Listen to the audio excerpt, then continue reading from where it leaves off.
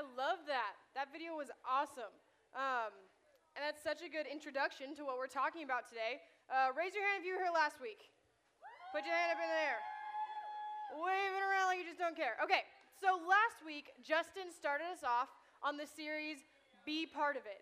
And if you were here last week, you remember, and if you went to your life groups during the week, you heard about it there too.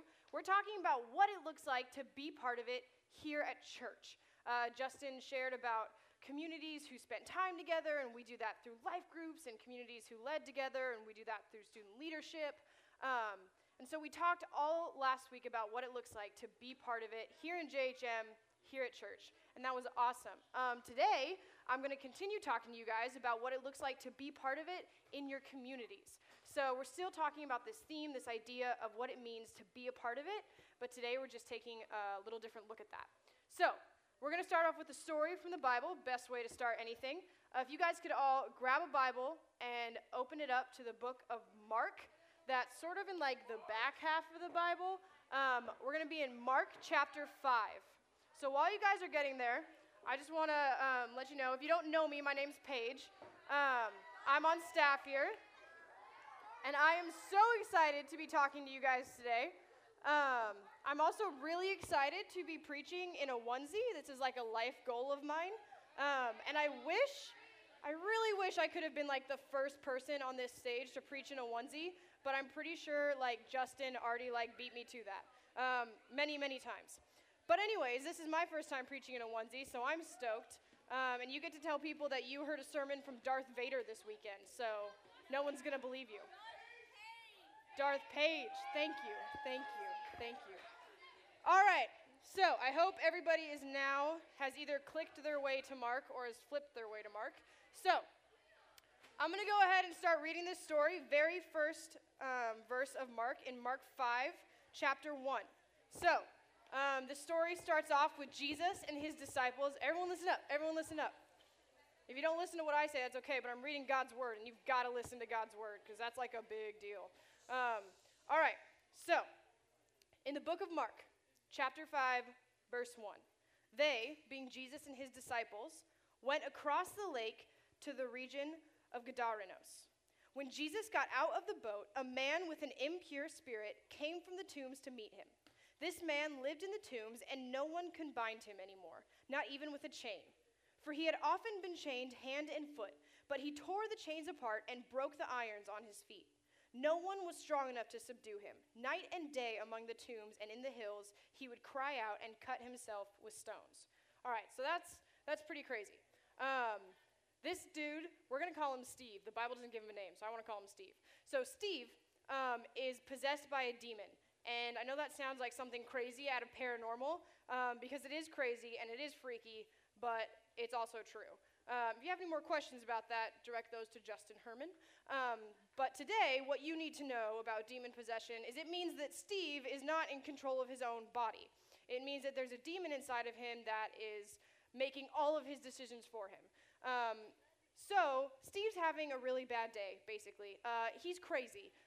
He's worse than crazy. He's demon-possessed. So this demon, controlling Steve, sees Jesus and approaches him. And so in verse 6 of chapter 5, the demon saw Jesus from a distance and ran and fell on his knees in front of him.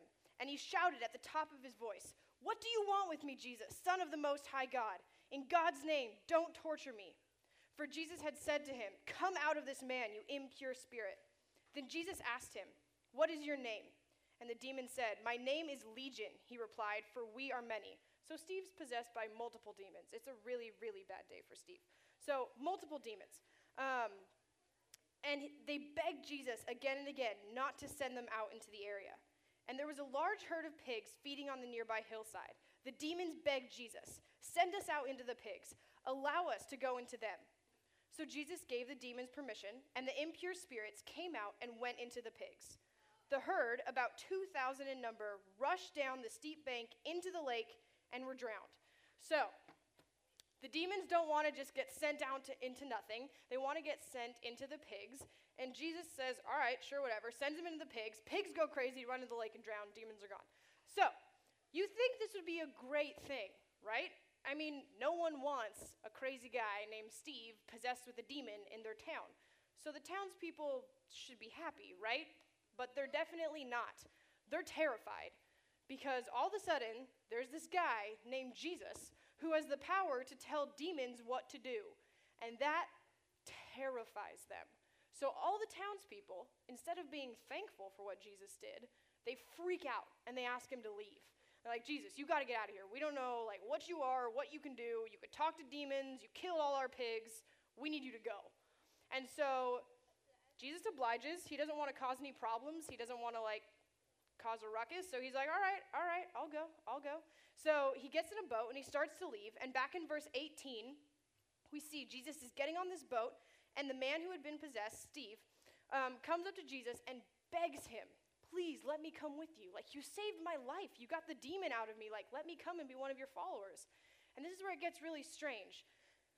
Jesus says, no, I don't want you to come with me. Go back to your hometown and to your people and tell them what the Lord has done for you and how he has had mercy on you. So the man went back to his hometown and told everyone what Jesus had done, and the people there were amazed. It's kind of strange when you think, why wouldn't Jesus want another follower? Why wouldn't he want another disciple? Steve is so incredibly thankful for what Jesus has done, he would be an amazing follower for Jesus. But Jesus doesn't want him to stay with him. He wants Steve to go back to his hometown, to his community, to his people, to his friends, to his family, and tell them what Jesus has done in his life. Guys, Jesus wants you to do the same thing. We want you so much to be a part of it here at church. We want you to be part of life groups, part of student leadership. We want you to sit with your friends, sit with new kids, play in the games, engage in worship. We want you to be part of it here. But we also want you to be a part of it in your community. Because sometimes that's exactly where you need to be. You need to be here, but you also need to be there. Because you are the perfect people to reach your community. No one else can talk to your friends and your family the way you guys can. Steve was the perfect person to go back to his community. He was the best fit for those people there. And Jesus knew that. Jesus knew that even though he was the Son of God and he could do amazing miracles, even if he went back to Steve's hometown, he wouldn't have the same impact that Steve had. So that's why he sent him back. The same is true for all of you. You guys are best suited. You're the best fit to share Jesus in your community. Let me give you an example. So this past week, I went to one of my girls' basketball games. Vicky, where are you at, girl? Yeah! Woo! So Vicky and Devin. Is Devin here today? I didn't see her. Maybe Devin's here today. Of course, she's in softball. So Devin and Vicky were playing basketball, and they were killing it. They did incredible. So Vicky had just made a shot. It was beautiful, and I started cheering her on. I was like, yeah, Vicky, that's my girl. Touch you everything I know, because I did, didn't I? I totally didn't. But I was cheering Vicky on. I was like, girl, you did so good. I was like the loudest one in the crowd, and Vicky was wearing these awesome like Nike basketball shoes. They got like these like orange or pink stripes on or something. I don't even know. And I yelled out, hey, Vicky, your shoes are totally on fleek. And I looked down, and I was sitting next to Kayla, another 6th grade girl, and she just gives me this look like, what did you just say? And I was like, her shoes, they're awesome. They're on fleek, right? That's a thing. And Kayla just shakes her head. And I was like, is on fleek not cool? And she goes, oh, Paige, on fleek was never cool. So that was kind of a rough moment. But it got better because the other day I heard some girls talking about these like 2 celebrities, and they were like, oh yeah, we ship these celebrities. And I was like, what? You ship them? Like, you know it's illegal to like put people into boxes and like tape it up and like give them to the postal service and send them somewhere. Like, we don't do that. That's not good. And they had to explain to me, no. You don't, that's not what shipping means. It means you want them to be in a relationship. You want them to date. And I was like, oh, that makes a lot more sense. So then there was one more that I was trying to get the other day, and squad goals. Guys, what are squad goals? See, you're cheering, and I have no idea what you're cheering for. Like, if I went into your schools if I went into your communities and your schools and I tried to like communicate with your friends, I would be like, oh, check out that On Fleek squad. I shipped them. And it would be really bad. See? It wouldn't make any sense. And I cannot communicate. And guys, I'm the youngest person on staff with JHM, so if I can't figure it out, none of the rest of them can, trust me. So there is a reason, I just threw them all under the bus. There is a reason that you guys are the ones who need to go into your community.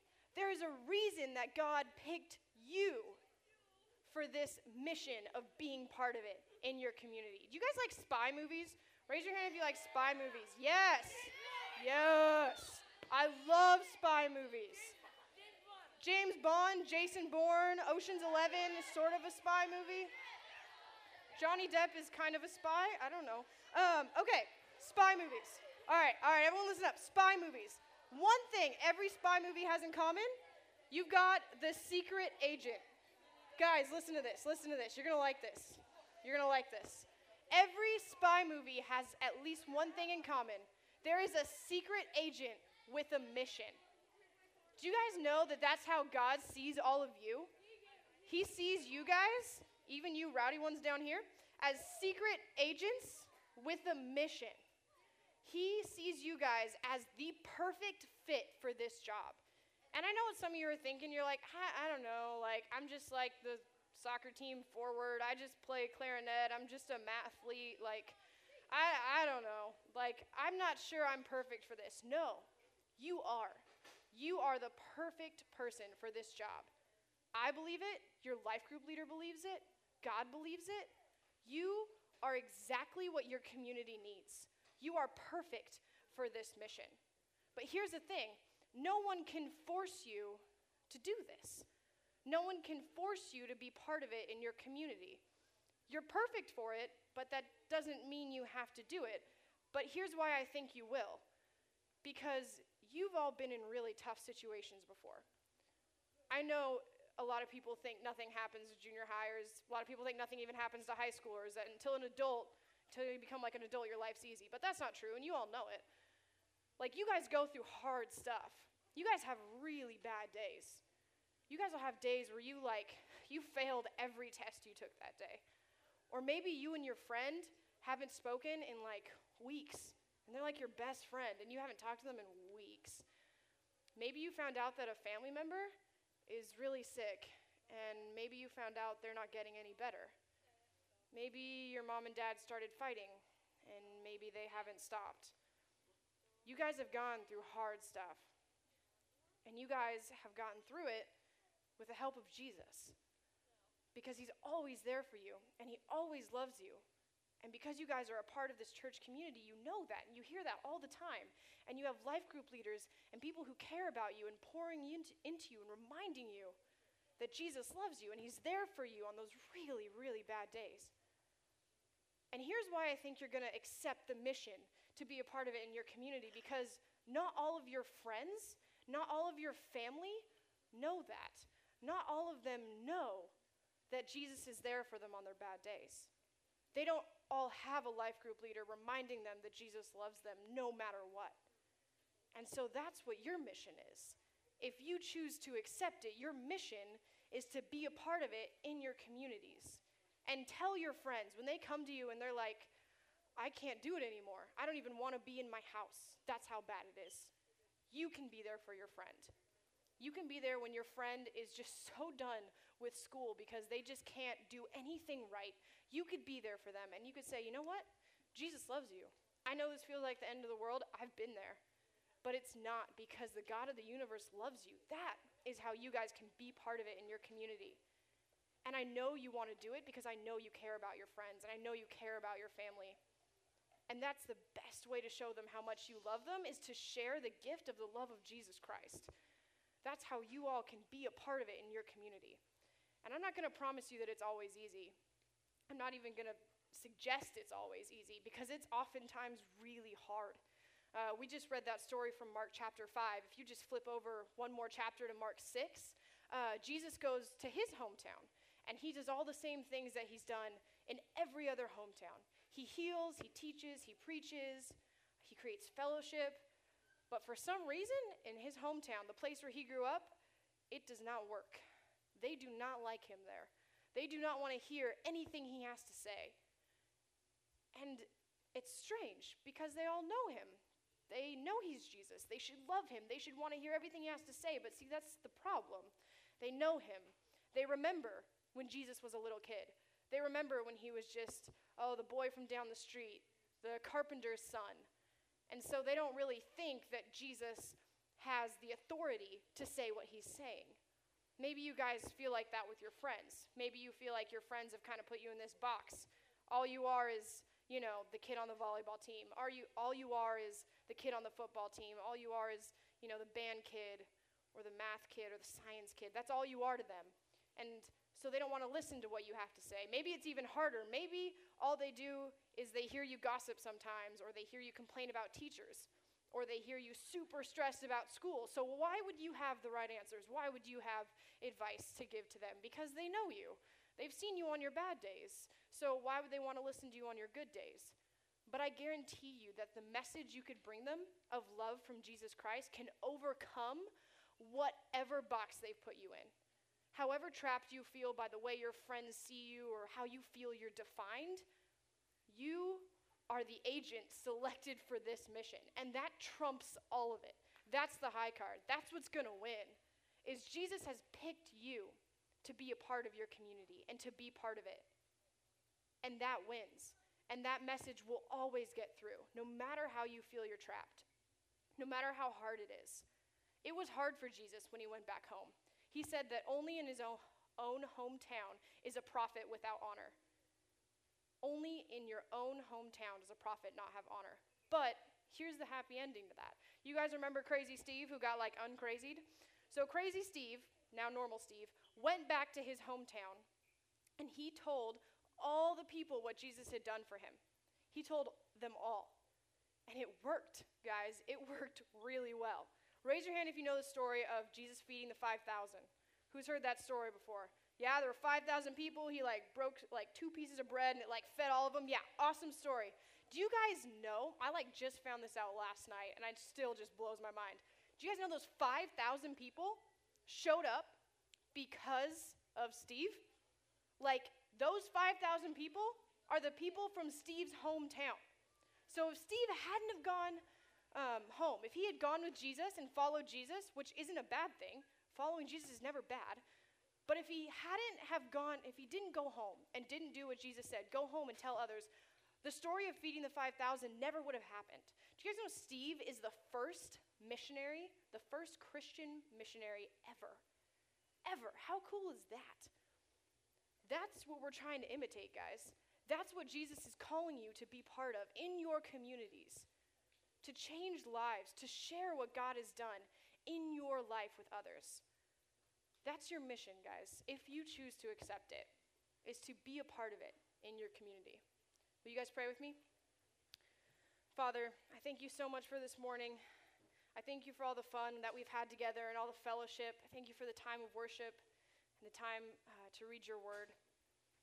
I pray this week, Father, that you give us all strength and courage as we go out into our communities, as we go to school, as we go home to our families, as we interact with everyone around us, Father.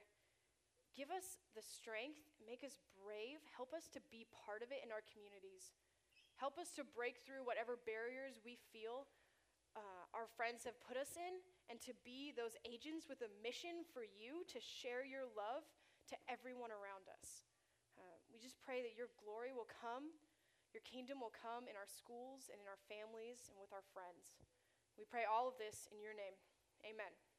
All right, guys, everyone sit tight real quick. We're going to go into a time of breakout groups right now, but I just want to let you know if anything that I just said seemed kind of strange to you, maybe you're like the people in the town who have been brought by a friend today. If you have any questions, breakout groups are an awesome time for that.